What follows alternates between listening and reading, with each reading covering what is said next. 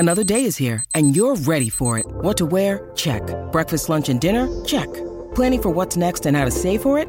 That's where Bank of America can help. For your financial to-dos, Bank of America has experts ready to help get you closer to your goals. Get started at one of our local financial centers or 24/7 in our mobile banking app. Find a location near you at bankofamerica.com/talktous. What would you like the power to do? Mobile banking requires downloading the app and is only available for select devices. Message and data rates may apply. Bank of America N.A., member FDIC. Think you know the Brooks Ghost? Think again. Introducing the all-new, better-than-ever Ghost 16. Now with nitrogen-infused cushioning for lightweight, supreme softness that feels good every step, every street, every single day. So go ahead, take your daily joyride in the all-new nitrogen-infused Ghost 16. It'll turn your everyday miles into everyday endorphins. Let's run there. Head to brooksrunning.com to learn more.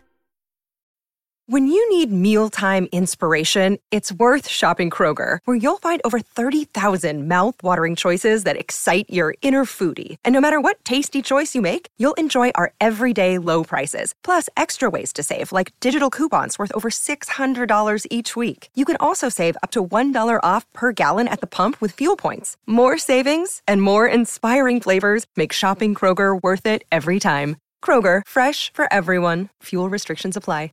Hey gang, good news. The Aer Lingus College Football Classic is back in Dublin at the Aviva Stadium this summer. The 24th of August, Florida State, Georgia Tech. I'm going to be there. Propo's in the house. We'll get Ben as well. Hey, we might even drag Carlson with us this time. So if you want to be there too, head on over to collegefootballisland.com, collegefootballisland.com. Register interest. You'll be the first in the queue for tickets. We'll see you there. Hello, welcome to the Nat Coombs Show. It is our midweek special.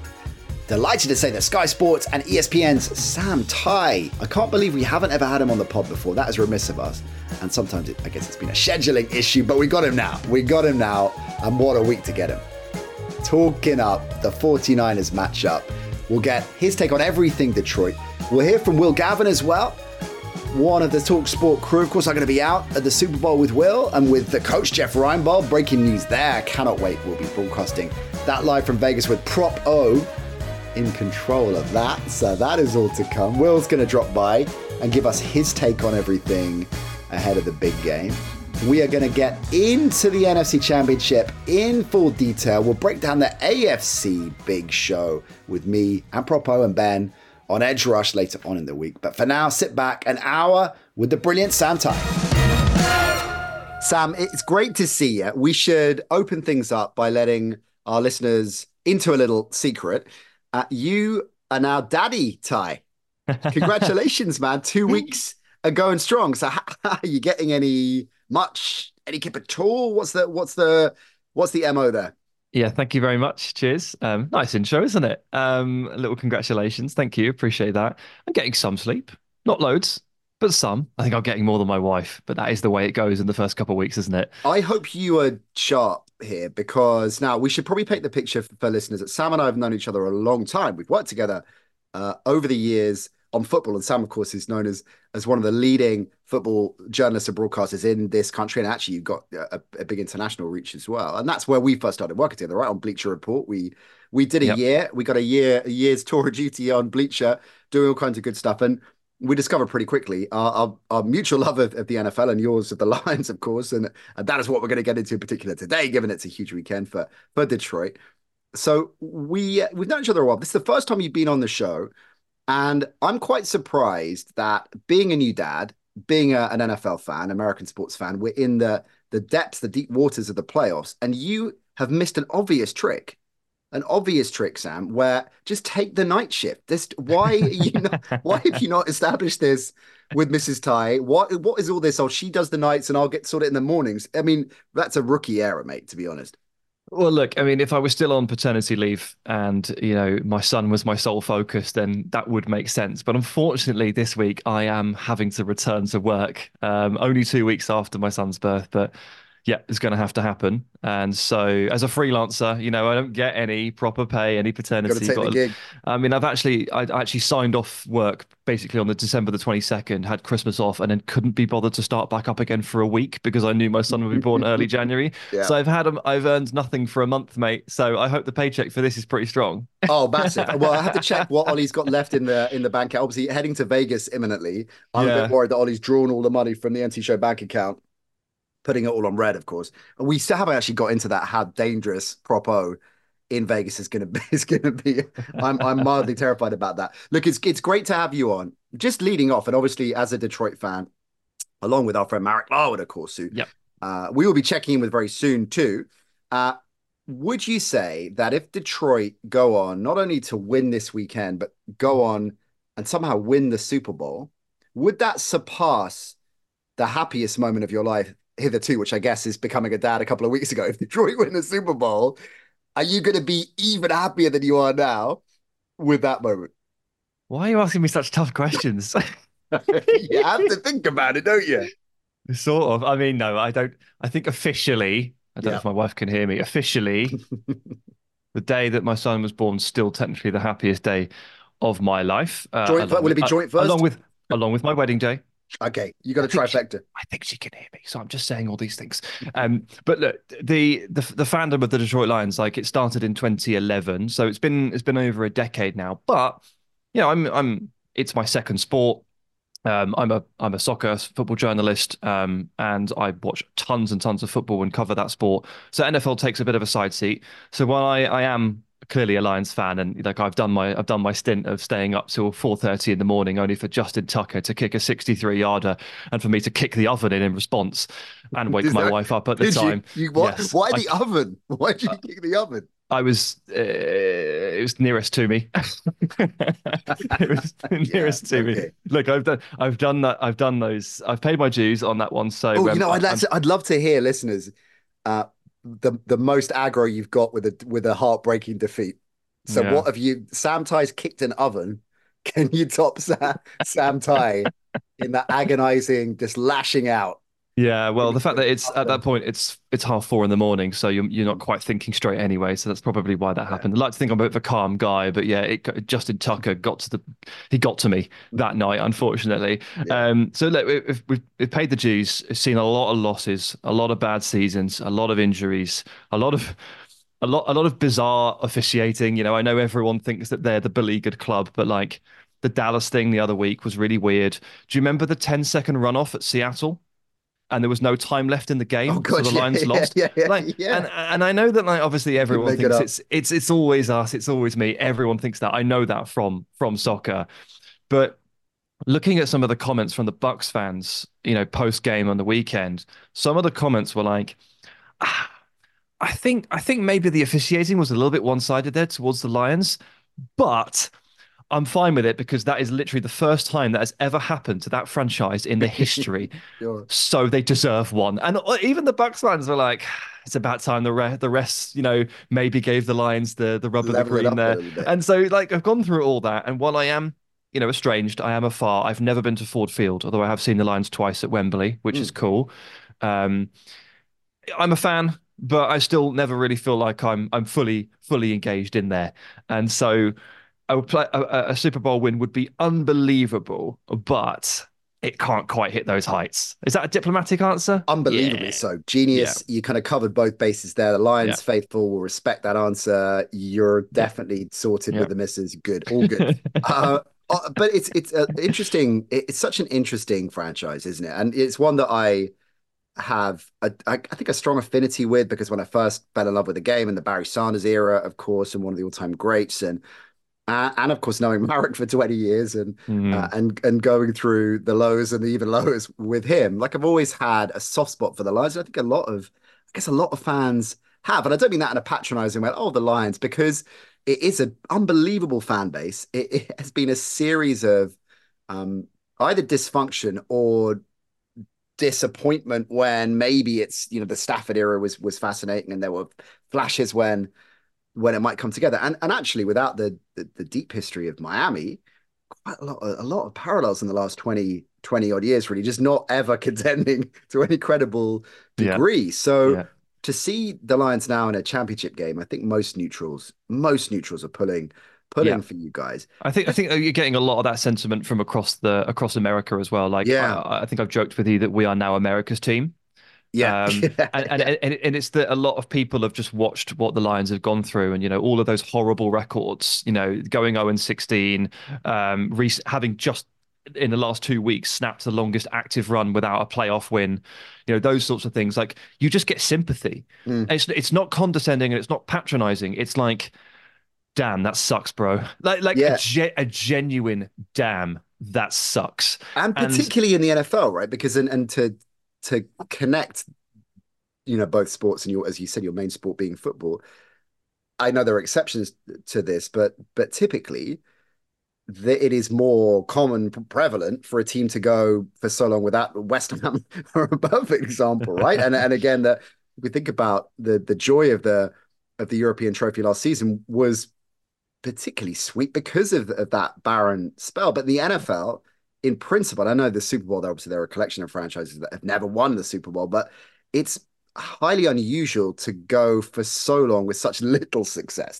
It's not built that way, is it? So I it's think it's it's hard. It's hard to be that unsuccessful because if you keep getting handed first round draft picks, you are supposed to get good. yeah, Sorry, first picks, not first round picks, first picks, and yeah. and the Lions got a succession of those, right? But actually, just to make it all about Detroit once more, Detroit got given a ton of first picks and second picks before I think it's the CBA, right? The collective bargaining Hmm. agreement came in. So before the wages all got lowered. So Yeah, yeah, yeah. suddenly Detroit got saddled with like four mega salaries. It was like 75% of their cap was four players because they were all number one picks. And then it all changed. So Yeah, even then, that is you right. can't even get the rest of the team together because Ndamukong Suh, Nick Fairley, and Matthew Stafford account for 65% of your payroll. Oh, you know what? I was with J Bell last night because we were doing like a Q&A thing at this swanky joint at Textbook J Bell, like super swanky joint in Mayfair, Mm, a Q&A with the members, which was a lot of fun. He was talking about Sue, and I'd forgotten. I just hadn't recollected it for a while, but there was one Super Bowl which I think was the power outage Super Bowl that I yeah. wasn't in the States for the game. I wasn't broadcasting it that year because of some rights thing. And I was hosting the NFL UK party at Coco venue in Camden, right? It used to be Camden Palace. Now it's called Hmm. Coco these days. I think it might have been just called Coco then. And and the special guest was I think it was Dominican Sue, Mm, who was at that stage maybe a rookie or still kind of early into his career. And I hadn't seen any of his broadcast apps. I don't know if he'd done any broadcasting, but I was intrigued as to what kind of character he was going to be and how that was going to yeah. go. And as we're seeing now on Sky Sports, of course, in his appearances there, so chilled, mild mannered, Yeah. unbelievably sharp, and was one of the biggest surprises I've had. Pre-player, pre-meeting a player, what am I thinking he's going to be like to actually meeting him? And he's completely different. Seems like a big friendly bear, doesn't he? Yeah. But we all know, we all watched him, right? And this is one of those things where, like, as a Lions fan, I used to defend him to the end of the earth. Even when he was stamping on Aaron Rodgers' calf, I was like, he didn't mean it. He didn't mean it. He didn't mean it. He is innocent. But we all know what we're watching. And it's a bit like how Liverpool fans used to defend Luis Suarez for, all of his Right. antics and stuff. And then as soon as he leaves, they'll go, that guy's a piece of work, isn't he? It's what fandom does to us. It is. It is. Hey, listen, let's drill down into a bit more detail into this fantastic Lions team because Mm, it's not just the hard luck stories and the years in the wilderness that does contribute, I think, to the affection that a lot of people have for this team, but it's obviously the swagger, the energy, yeah. and that is led by Dan Campbell. So let's start with him.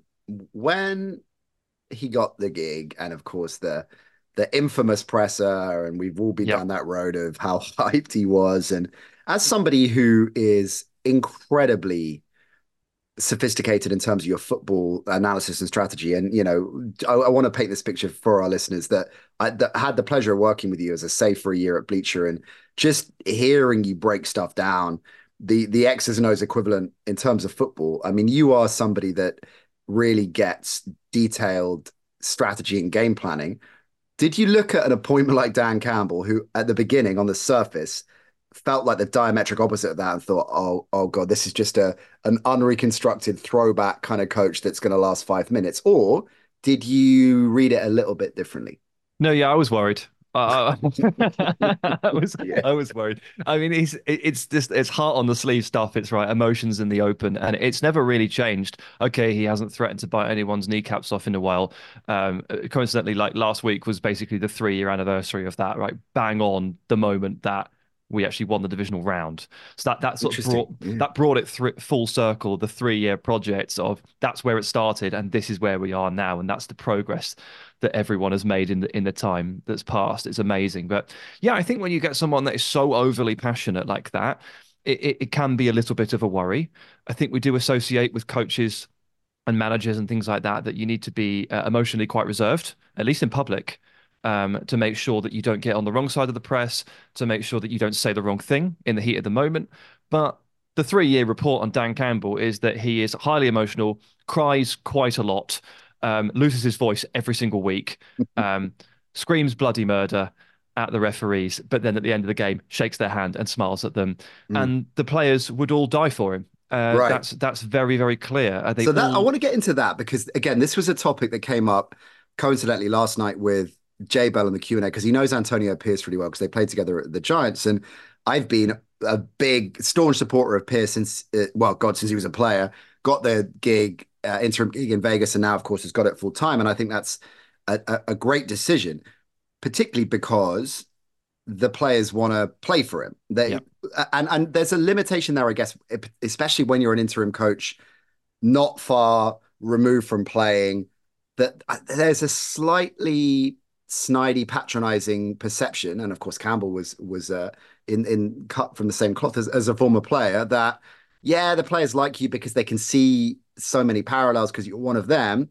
But there's a ceiling in terms of your tactical now, so your ability to be an efficient head coach in the modern NFL now, do you think there is a role, whether that's true of Pierce or Campbell, and I don't think it is with either actually, but let's just play that through. You have a head coach who is demonstrably able to galvanize, to motivate, to connect on a personal level, on a routine basis with players, which I think is becoming increasingly important to be able to do, Hmm.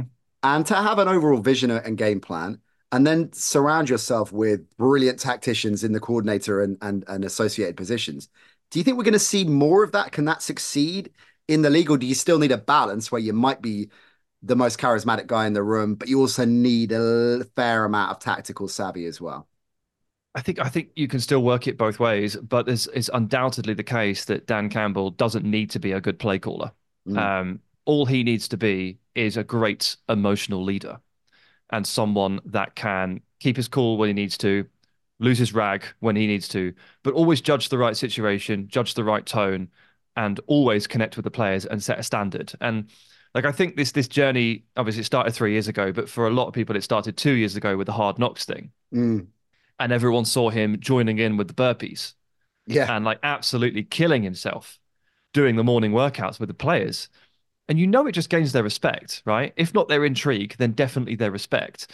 And you hear all these players talking about him, and you hear the players say stuff like, I'd die for him, I'd run through walls for him. But then you hear things like um, Jameson Williams, really, really topsy-turvy first year and a half with the Lions. Obviously, ACL, draft ACL, torn ACL, and then a suspension for gambling, which Mm, was reduced.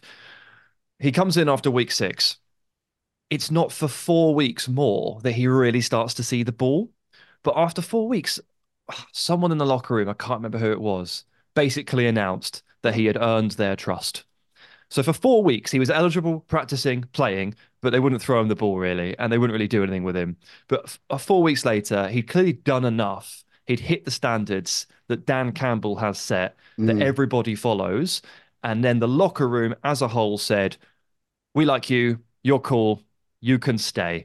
mm. And bang, he starts making plays and he feels like one of the herd. And the herd is a term that Dan Campbell uses a lot. It's a great point, and I really underestimated because again, without laboring my first point, I think the complexity of the motivational and the environmental setting role it is underestimated because you think about someone like Bill Walsh, for example, and it's a point that we've talked about a fair bit on the show over the years. When you talk about creating a culture and creating Hmm. a top to bottom, and I'm going to get the receptionist and the everyone in the medical team and everybody in the canteen and not just my 53 man roster and my coaching staff all understanding the same vision, right? And pulling the same way.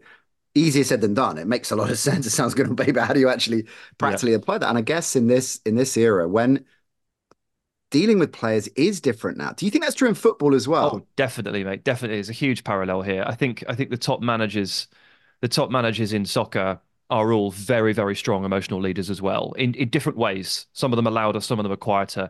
But why is it that Zinedine Zidane could manage Galactico after Galactico after Galactico? Because he can empathize, because he can connect. And why is it that Jose Mourinho nowadays maybe isn't quite so good? And Mm, I'm convinced it's because he cannot connect to players or they are not responding to him in the same way that they were in 2004 because 18, 19, 25-year-olds now are different to what they were in 2004. yeah. Mentality wise, emotionally, it's all different. So I think at the top level of both sports, I think you have to be a very emotionally savvy and be able to connect and be able to create, yeah, as you say, like a culture and a structure that they can thrive in. And if you can't do that, then you can't create the right workplace environment. And then Mm, it's not all on Dan Campbell either, right? It's Sheila Ford Hamp, obviously yeah. renovating the franchise. She's been given a lot of flowers over the last couple of weeks, and she deserves them, because the Ford family took a lot of flack for well, they were perceived to be not interested, didn't care. We suck. Who cares? The Fords don't care. Sheila's prove that wrong at least, Mm. or has turned that corner. And then Brad Holmes as well, obviously an amazing drafter, an amazing strategist, and they're all emotionally simpatico, and it's great. On that, and just again connecting both lanes for a minute, we see if Man United, I guess, are the obvious example in recent years, right? Of huge club, shitloads of money, abject failure by their high Yep. standards, right? Whereas you contrast that with a team like, I don't know, Bayern. Is that a good example where there is just a road? You tell me, you're better versed in this than I am, but teams that have a really clear uniform vision and a united vision, no pun intended, of the cohesion and connection between personnel and front office, and recruitment, I should say, and front office and coaching, and the kind of player we want. Klopp in Liverpool, I guess, knows exactly the kind of, even to an Yep. extent, what's happening with my mighty West Ham and the recruitment and the connection there. This is the team Yeah, that Stardom always wants to Aston play. Villa and Brighton are, Villa, are yeah. really are really like you maybe just look a bit lower, but you see the teams rising up, and you've got Villa and Brighton, you've got Liverpool. These are all really good examples of yeah, um, teams that are connected top to bottom. And look at the difference. And you hear about it 6 months later as well. You always hear about it. Just take the video example. John McGinn recently talking about how 2 years ago the atmosphere at the club was terrible. That's the go-to phrase. The atmosphere at the club was terrible.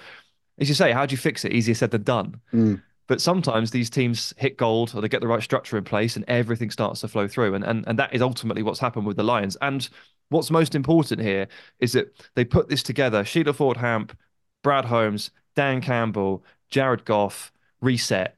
They went 3-13-1 in the first season. That is a terrible record, right? That sucks. They were undeterred. yeah, They did. no panic. Aaron Glenn was a defensive coordinator, still is. Ben Johnson was then promoted to offensive coordinator, having been on the staff already. The personnel did not change. No one panicked. Mm, No one broke the glass. There was no emergency. They were like, no, we're good. Like, mm, yeah, we have a lack of talent, obviously, 3-13-1, but we are looking good here. We are mm. improving. We're on an upward curve. And they didn't panic. And like, I feel like there are other franchises who would put all that together, go 3-13-1 and go, blow it up. Reset, get Yeah. rid. Yeah, for sure. And although the one, I completely agree with that. The one, and by the way, was my Bayern Munich comparison terrible? Because I just the look on Oh, your face. there's a lot Yeah. of infighting at Bayern Okay, fine. Munich. One of the owners is always facing charges, and Oliver Kahn's having a fit. Yeah, bad example. You know what I mean? The European powerhouses that have Yeah. a consistency of vision, and as you say, that aren't knee jerk is the example I was reaching for. On the flip side of that, and the last part on Campbell, and then we'll get into the big game in a bit more detail. He didn't blink when he had to make a tough decision. So Aubrey Pleasant, I remember the secondaries coach, bam, Yep. gone, and Yep. everyone was shit, Campbell's Yeah. got that tough side, and I thought that was a really important chapter in his evolution. Okay, so against the 49ers, given everything we've just been talking about for the last 20 minutes and change, is it a free hit because you're massive underdogs, or is it going to be real heartbreak if you don't win? Because I guess if it's a free hit, a genuine free hit, you're like, well, but at this stage, or can it be both? Are they maybe they're No, not I mean mutually? it's only a free hit if ultimately you get blown out because that's how Mm, you cope with it emotionally. But like, yes, obviously the Lions are underdogs. I think the 7 point line is too high, but obviously the Lions are the least talented team of these two, and they're the underdogs. But that doesn't mean it can't be heartbreak for one reason or another. Because if the game is in the balance with 4 minutes to go and the Lions lose, that is heartbreak regardless of what has happened, right? right. And all of these games, like I know obviously we had a few blowouts on the wild card weekend, which were a bit disappointing, but like these games at this stage of the season are won by a score, one way or the other. And Yeah. that's what that has been the case with the Lions in the last two games. Obviously, with against LA, it was a point. Tampa Bay, I always felt like we were in control of that game, but it was only sorted with about 4 minutes to go. And they still only won by a score. And Baker obviously throws that pick, charging for what would have been potentially 8 points in a tie. These games are tight, Mm. and when you play with such fine margins, heartbreak is always just around the corner now. But with this team, apparently, it feels. Oh God! I mean, it feels like more likely that it's going to be a last second field goal than it is a blowout. I kind of, Right. Yeah. Yeah. Of course. that's Of course. And so, right. So, while it won't be heartbreak, it doesn't change the fact that, like, sorry, while it could be heartbreak, it won't change the fact that, like, at the end of the day, after a couple of days when the yeah, dust settles, if the Lions have lost, it's still a season that we're all tremendously proud of, right. right? So even if we lose for the last second field goal and don't go to the Super Bowl, we are all still 2 days later, we're all grinning ear to ear, right? I think Green Bay fans, and there were a bunch in the room last night. That's their vibe already. They've already Yeah. kind of got over it. Of course, they were disappointed with the manner at which they ran them so close. And I mean, on that, let's look at that in context of this game. How much cause for optimism did that game give you? Or are you worried that given the dysfunction of Purdy for most of the game, the fact that they were uncharacteristically fragile at times defensively? Obviously, Greenlaw came up trumps at the end, but the Packers were hurting them. Do you look at that and think, okay, we got a shot here, or oh God, they're gonna flex. They're not gonna have two games like this in a row. I think, well, good teams don't tend to play like that twice in a row, do they? And to bring it back to the Lions briefly, we didn't lose two consecutive games all season. Mm, Um, every time we lost one, we bounced straight back and we won it. And had it not been for some Dallas home cooking, we'd be on a 6 game win streak. So, as much as I fear the Niners sort of snapping back, you have to bring yourself back, and you have to respect the fact that this Detroit team is really hard to beat, and is mentally very very stable. But yeah, I've struggled with it because I've been trying to figure out just how good the Packers are, because they're such a weird team and that they've grown so much through the course of the season. I remember us going to Lambeau in like week 3 and pretty much just walking them off the field. yeah, Like it was easy. We took the lead and we just ran the clock out, and they had no reply. And by the time they came back to our place on Thanksgiving and ruined Thanksgiving for all of America, thanks very much, they were a completely different side. And then watching them just destroy the Cowboys, yeah. you're like, well, hang on a minute, what's going on here? So the way these teams change over the course of the season makes it really hard for me to genuinely gauge who's good against who, what's worrying, what's concerning, what Yeah. isn't. Let's key in on the areas that you can damage this San Francisco side theoretically anyway, right? Because if you look statistically, actually both teams stack up really well in terms of DVOA. So the Lions offense, top 5 offense in DVOA. And we know there's a lot of attention on the offense, of course, because of the rehabilitation of Goff, the ground game, Jameer Ring, I think a sensational Yep. draft pick. Carson and I got into that on the show on Yeah, I Monday. heard. I was screaming halfway through the game, the divisional game. I was like, why have we not used Gibbs more? Give him the Yeah. ball more. Because he really came into that second half and just took it away from them. Big time. Just, yeah, he's a player that has consistently developed throughout the course of the season is getting stronger and stronger, and feels like, and timing is so important, of course, in the playoffs. Feels like that ground game with the Montgomery tag team is really chiming. Mm-hmm. And let's start there, because that is, if you look at the numbers, and indeed, I guess what the Packers managed to do so effectively in the divisional round, the 49ers have a top 5D in terms of DVOA, top 5D in terms of pass defense, but it drops tangibly when it comes to run D. They're 15th, which, okay, is tidy enough, but it is clearly an area that they can be exploited, and clearly a strong suit for the Lions right now. So how integral is that going to be? And obviously it's going to be important, but is there a sense that if you can't get the ground game going to a top level degree, all bets are off? A bit, yeah. I mean, I know everyone says this, but the Lions really are a running team. That's the identity, and obviously being able to run the ball and get first downs means that you can control time of possession and you can control the clock. You can if you're in a lead, you can hold on to a lead. The Lions are good at all of these things because the O-line is either the best or the second best in the league. I don't know for sure, but it's top two. With all those guys, although Jonah Jackson is going to be injured, so that is a massive blow. But Ragnar will be fine. Yeah, he could break both legs; he'd still be out there. And Penei Sewell and Taylor Decker are incredible.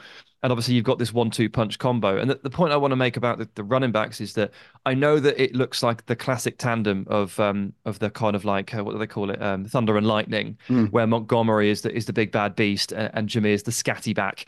The great thing about these two players is that they can actually perform each other's roles. Yeah, right. They don't like Montgomery doesn't often, go out into the flat and catch a pass, but he can. And obviously Jameer Gibbs can run between the tackles and can push the pile. He's got some serious legs on him. So what we had before when we had Jamal Williams, and everyone was really surprised that we let Jamal Williams leave because he scored like 155 touchdowns. Sure. But that was because of the O-line. He only scored one, didn't he, last season? I think he and Swift as well. You dealt, which was at the time. Both. The thing about these two players was that if Jamal Williams was in the lineup, you knew what was coming, and if Swift was in the lineup, you probably knew what was coming. You cannot say that you know for sure that Montgomery will run between the tackles, and you cannot say at all that Jameer Gibbs will be running outside because both can do either thing. So you've got a real flexibility and versatility here that keeps defenses off balance. Then you add in the offensive line, which is top tier, and that is why we make so many holes in defenses. And that ultimately is what we need to establish. Because if Jared Goff has to pass too much, and remember that Goff at home is a whole different kettle of fish to Goff away. Right. Like the drop off is absolutely massive. We cannot forget this. And the playoff games so far have all taken place at Ford Field. If Goff gets pushed into difficult scenarios and he has to win consistently with his arm, then we're starting to run into a bit of trouble. Let's look at some detail there, and I'm glad you mentioned pressure, because that's something I think is an interesting aspect of Goff's game. So, firstly, the difference between home and away, which is true with most quarterbacks, right? Yeah. Also with pressure, by the way, everyone hates pressure. Everyone hates pressure, and actually, that's when we get to pressure. Is the point I wanted to get into. But on home versus away, this is via the Athletic. Goff 8.1 yards per attempt when indoors, which is incidentally fourth in the NFL, to 6.5 per attempt on natural grass, and that's 25th. So big drop off there. Although it's worth pointing out that we're not going to be getting Buffalo weather, we think, in Santa Clara, or indeed rain in Santa Clara, which really affected Purdy last time out. It looks like it will be relatively clement. On the Goff struggles under pressure, you make a great point, because you hear this trotted out a lot. Virtually every quarterback struggles under pressure. It's a couple of freaks that don't, but everybody's numbers drop. PFF, and I know that their metrics are sometimes criticized and flawed, PFF have Goff top 6 under quarterback under pressure this season. So his numbers do drop in a lot of different areas. So completion percentage, he's 14th. Yards per attempt, 13th. 14th in terms of touchdowns under pressure. So it's not drastic, but clearly compared to where he is from a clean pocket, different level. But overall, the problem is it's random. It's completely random. I can't even say that it's definitely just like home and away with regard to him performing under pressure. Like, he is a different player home and away, of course. He's a different player under pressure and not. But when it's totally random when he drops off. Like, it was the Thanksgiving game where he just had a nightmare. Yeah. And one of the games against the Bears, he just had a nightmare. Maybe it's the NFC North games, but it's not necessarily like doesn't follow one rule or the other. Just every now and then, like every 6 games, he just does a half of mind melting, and it's Yeah. like no one can really get to the bottom of it. And of course, no one's perfect, of course. But the problem is we can't explain it, and then the next half rolls around. Half time happens, 15 minutes goes by, and it's all fixed. Mm. It's all Yeah. gone. I mean, it doesn't surprise me in a way, given what we know about Goff and have watched him over the years. It doesn't surprise me that he is that kind of confidence player, that he has these just erratic Mm, games where he's not at the races. And if ostensibly his head goes, right, yeah. he feels like that kind of player. And I guess that's one of the biggest fears you must have and the Lions fan base must have, that even though you love Goff, and we love the fact you love Goff, we love the fact that you're cheering his name and he's the comeback kid, and good on him and good luck to him. And I will be rooting for him very loudly on Sunday. But is there a fear that, oh God, we're going to see like a 4 interception meltdown from Goff? Or is that gone now? Do you guys No, beyond that? I wouldn't say it's that bad, because I say he does have a bit of a goldfish memory in that while he does have a bit of a mind melt, it doesn't last more than a half. He Mm, usually bounces back out of it within the same game. So he doesn't just like, you don't just write off an entire game, except the one against Baltimore early this season. But I'll say I don't think we all truly appreciated how good Baltimore were at that point. hmm And we were like 14 down within like 5 minutes, and it was kind of over. Um, we're worried that he will have a wobble, and that we'll have the third quarter, which the Lions call the turd quarter. He's never ever any good in the third quarter, um, but he doesn't give up. He doesn't ship a whole game, which is more than you can say for a lot of people, I guess. So Yeah. while he may have a wobble, he will come out of it within the same game and Mm. give us a chance to correct some issues. Now, Sam, hold that thought. We're going to take a quick break, get some messages from our sponsors. On the other side, we're going to hear from my TalkSport colleague, Will Gavin, 49ers fan, of course. He's going to give us his read on the game, particularly from a 49ers perspective. So stay with us. Welcome back to the NC show. Sam Ty in the house. I mentioned my TalkSport colleague, Will Gavin. We're going to be out in Vegas, of course, along with the coach, Jeff Reinbold. That is the TalkSport broadcast crew. Propo will be in the house as well. We'll be live on TalkSport for the big show coming from Vegas. Cannot wait for that. Let's get Will's take now on the game. He is, of course, as many of you will know, a massive 49ers fan. I broadcast the 49ers Chiefs Super Bowl with him in Miami a few years back, and it was heartbreak for him. So even though I want the Lions for Sam, for Marek, for all the reasons we said to go well, I'm kind of rooting if the 49ers do get to the Super Bowl for whoever they face in the AFC, just to put a smile on Will's face, because they kind of deserves that. Let's get his take on this big game, though. Here's Will Gavin. Well, let's start off with reasons to be cheerful, confident, and feeling positive going into the weekend. This 49ers team have been one of the favourites, if not the favourite in the NFL, for good reason this year. A historically efficient offense, so many great weapons, a defence that's just as stacked and loaded and has turned up in some big spots this year as well. I also think the result against Green Bay last weekend and the manner of the victory could be a positive for this team. The way that Purdy turned up in the fourth quarter after being so wobbly for the first three, the fact that they had a come from behind victory, something they've not really done in the Shanahan era very often, and the fact that, their smallest margin of victory of this season was a full touchdown, 7 points against the Rams back in week 3. So actually showing that they could win a tight game, showing that they could win a close game, I think was really, really important. Reasons I have some concerns this weekend against the Lions. Firstly, Shanahan going into his shell a little bit this past weekend. He's been much better with his trust of Purdy in being more confident and more aggressive on offense. At the end of both halves last Sunday, he really reined in. He went for slow, long drives. He didn't go out and try and gain extra possessions and try and go and win the game on the front foot, and that is what Dan Campbell will do. Dan Campbell will look for extra possessions. The Lions know they're the underdogs. They understand that they are the less talented squad on paper. So what they're going to do is they're going to go for high variance plays, which if they fall in their favour, we're talking fourth down conversions, fake punts, trick plays, those kind of things, aggressive blitzing, trying to force turnovers, those high variance things, which, yes, could act in their negative over the course of the game. But if they have a few break their way, could be the thing that closes the gap between them and the 49ers. And we know that Dan Campbell's way more aggressive than Kyle Shanahan. So a little bit of concern there. I want to see Purdy come up and just show a good fourth quarters of efficiency again.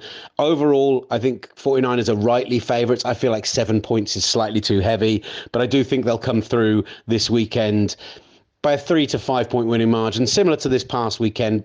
I think slightly higher scoring, something like 30 to 27. Brilliant stuff from Will. The championship game's on TalkSport, of course, this Sunday, live from Passyunk. Could get interesting. Let's talk Debo.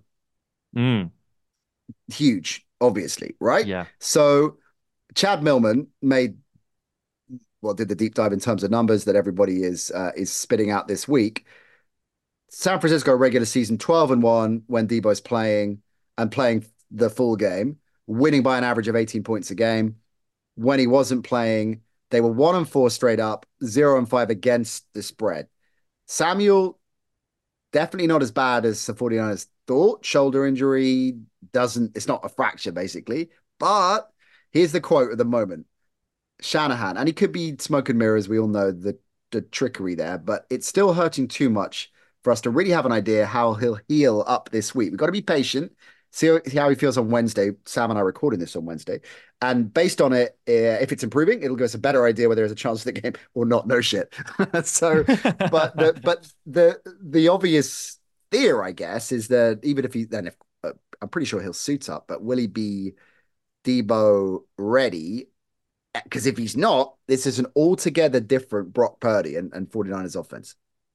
It does seem to be, yeah. You're watching Purdy struggle during that game. I mean, obviously at that point, I was a Lions fan and watching, and I don't even know that we have to play the Bucks later, and we have to figure that one out. But watching that one, you don't know who to root for because you don't know who's most vulnerable. You don't know what the situation might be. Do I really want to play against this Niners team? No. Do I want Green Bay to break my heart?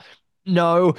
What's happening? But you're watching Brock Purdy really struggle there without Debo, and it does give you a glimmer of hope, doesn't it? It's such a nefarious thing to say, but if the opposition is without one of its very, very best players and probably X factor attacker, then that's kind of what you root for. I hope he's got a minor injury that keeps him out of Sunday, and I hope that springs out of bed Monday morning and feels right as rain. Where are you on Brock Purdy? He seems okay. Seems like a nice guy. He seems okay. It's tough for me to evaluate. I feel like so I'm a Lions fan. I don't necessarily watch across the NFL too closely. Let me reframe it for you then. So one of the perennial discussion points is, and it has always been this way, the top tier of quarterbacks, the second tier, the third, the tiering grouping of quarterbacks. Given his early season form and success, and really his early career form and success, divided opinion midway through the season as to whether he was an MVP candidate, and as a result, whether he should be in the tail end of this top tier, right? And I think that's kind of revised itself in recent weeks, that people are pretty clear now he's not in the Burrow, Mahomes, Allen tier. But then you've got that secondary group of Dak and Cousins and these guys, the 7 to 16 kind of crew. He's definitely in there, isn't he? Yes, he's definitely in 7 to 16, but that's a nice wide compliment you've given him there. Surely we've got like a top echelon of the top 3 or 4. Then we should have like another 4. Well, do we? I mean, okay. So I want to get into you on this. So you've got demonstrably Burrow, Mahomes, 100%. You've got to have Rodgers in there, I think. I know he's AWOL this season, but Rodgers is going to come back firing next season, I think. Oh, I really hope not, mate. Lamar has to be in there after this season. Lamar is right up there, yeah. And Allen, I guess, has to be too, right? I mean, I think Allen is too, yeah. It's a lot of sneaky Allen for MVP narratives flying around, which I kind He's of like. but he's so good. Like he has to be. And then of course the conversation becomes quite difficult because you're like, well, how heavily do you weight like past achievements and experience and stuff like that, Yeah. and just established brilliance versus something a little bit fresher and a bit newer? Because Mm. I'm a Detroit Lions fan. I think Matthew Stafford is fantastic and has been for a very long time. It might not be the absolute best, but then you're trying to marry up all of what Stafford has put on the table Hmm. versus what Brock Purdy has, which is Yeah. a significantly smaller amount, right? Sure. And then I'm trying to figure out, well, Jalen Hurts, I remember when he was great 5 weeks ago. Uh, Yeah. Well, and Herbert as well, of course. I think most people would, in terms of talent, put Herbert in that top tier and have done. yeah. But at And some point, he's got to start because if everyone's knocking Lamar, ridiculous, oh, his weakness in the playoffs, oh, well, Herbert can't help the fact he's with the Chargers, obviously. But yeah. at the same time, the body of work, to your point, it's the body of work that you put up that has to come into the reckoning as well. It does kind of. And I'll just say that I'm actually terrified of Jordan Love. Yeah, I just can't, sure. Yeah. Loves in that conversation now. I can't believe they've got another one. Like, I've been supporting the Lions for 13, 14 years, and Green Bay had Aaron Rodgers for the entirety of that stretch up until Jordan Love came in. Aren't they due a bad year? What's Yeah. going on? And Like, far this is before that as well. They've had a good quarterback, a three great straight quarterback for three three straight, straight yeah, times 20 years. if Jordan Love is what we think he is. Yeah. And so yeah, I mean with Purdy, like I'm just looking through a list here and like You got Dak, you got Tua. I who mean, would I rather have? Like blank slate, who would I mhm. rather have Trevor Lawrence than Brock Purdy? Lawrence, yeah. Yeah. Yes, I would. Would I rather have Jordan Love? I think so. Yeah. Would I rather have Tua? I think so. That's probably a push, I think, but Okay. maybe Yeah. leaning to it. They're similar actually in the sense of, Yeah. rhythm and Yeah. I know Tua's not more as ostensibly a game manager as Brock, but look, the next gen West Coast, they're kind of close. Yeah, yeah. And I think Herbert would be I think I would take him too, accepting some recent struggles. I think I like what I see in him. Yeah. And obviously then we Dak, have where are the you on top tier. Dak? See, there are 14, I told you. Yeah. But I think we've got three or four at the top and then yeah. I'm gonna Yeah. put Purdy in ninth as a random stab here. Ninth. I like that. I'm gonna put him in ninth. I like that. Purdy ninth. What do you guys think, gang? Let us know at the NC show. Incidentally, Sam, resplendent today in a Detroit Lions bobble hat. Loving that. And if you want to see that in Technicolor, head on over to our YouTube channel at the NC show. The NC show is how you follow us on YouTube. We're going to be doing our YouTube subscriber of the week as well. Very excited about that. The numbers are swelling there. So we're glad to see the following on YouTube. Of course, still way behind our subscriber base on the pod though, so go get you obviously you're subscribed, you listen to this pod right now. Have you subscribed to us on YouTube? If not, why the hell not? You don't want to miss Sam Ty's bobble hat. And It's not even that cold in my house. I'm just wearing it for effect. love that I'm actually all sweating. about the business. What will you do, Sam Ty, if the Lions win? If smashing the oven after a Justin Tucker 63-yard heartbreaker, what's the inverse of that, the opposite, if you win on Sunday and make it to the Super Bowl? Well, I've perfected my silent, wild celebration because of my newborn. And to be Nice. fair, a couple of years ago, actually, because we got kittens, I had to calm it right down there as well because they reacted very badly to yelping and screaming. Yes, they do. So I'm pretty well trained in doing like a those inflatable tube man outside of car sales garages Oh in yes, yeah, I'm with America, you. Yeah, and their arms all flop around and go wild. yeah. I'm pretty good at That's doing a what you're doing. silent inflatable tube man celebration nowadays and running up and down the hall to burn off excess energy. Love it. I don't make a single sound, Nat. It's incredible. Yeah. And I know that and I know that my wife appreciates it, and I know that my oven appreciates it. So I'll probably go mad in an utterly silent fashion, which will be just crazy. I can't wait for the game. I can't wait for the game if the Lions win, just to see how happy it'll make you and Marek and the Lions faithful, as we've established, I think pretty clearly on the show today. Mm. It would be well deserved, long overdue. And hey, we love an underdog story in this world. So the Lions would be amongst the prototypical underdog stories in this iteration. From that very moment Dan Campbell got the gig and everybody laughed at the Lions. He's having the last laugh now, and we love to see that. So be rooting for you on Sunday. I hope it breaks down, but as you say, even if it doesn't, breaks your way. But even if it doesn't, Freudian slip, even if it doesn't, as you said, the future's looking pretty bright, isn't it? And it's certainly looking pretty bright for you, Sam Tighe. Congratulations on your new addition to the Tighe household. You can catch Sam all over the place. Sky Sports, ESPN, you name it. We'll link to his socials in our show notes as well. Go show him some love over there. And I'm looking forward to having you back on the show very soon, man. Maybe. Depends if we win. What I will say is my son has only ever seen the Detroit Lions win 2 for 2. He's 2 for 2. He's the lucky charm. Cracking work. Look after yourself, bud. Take care.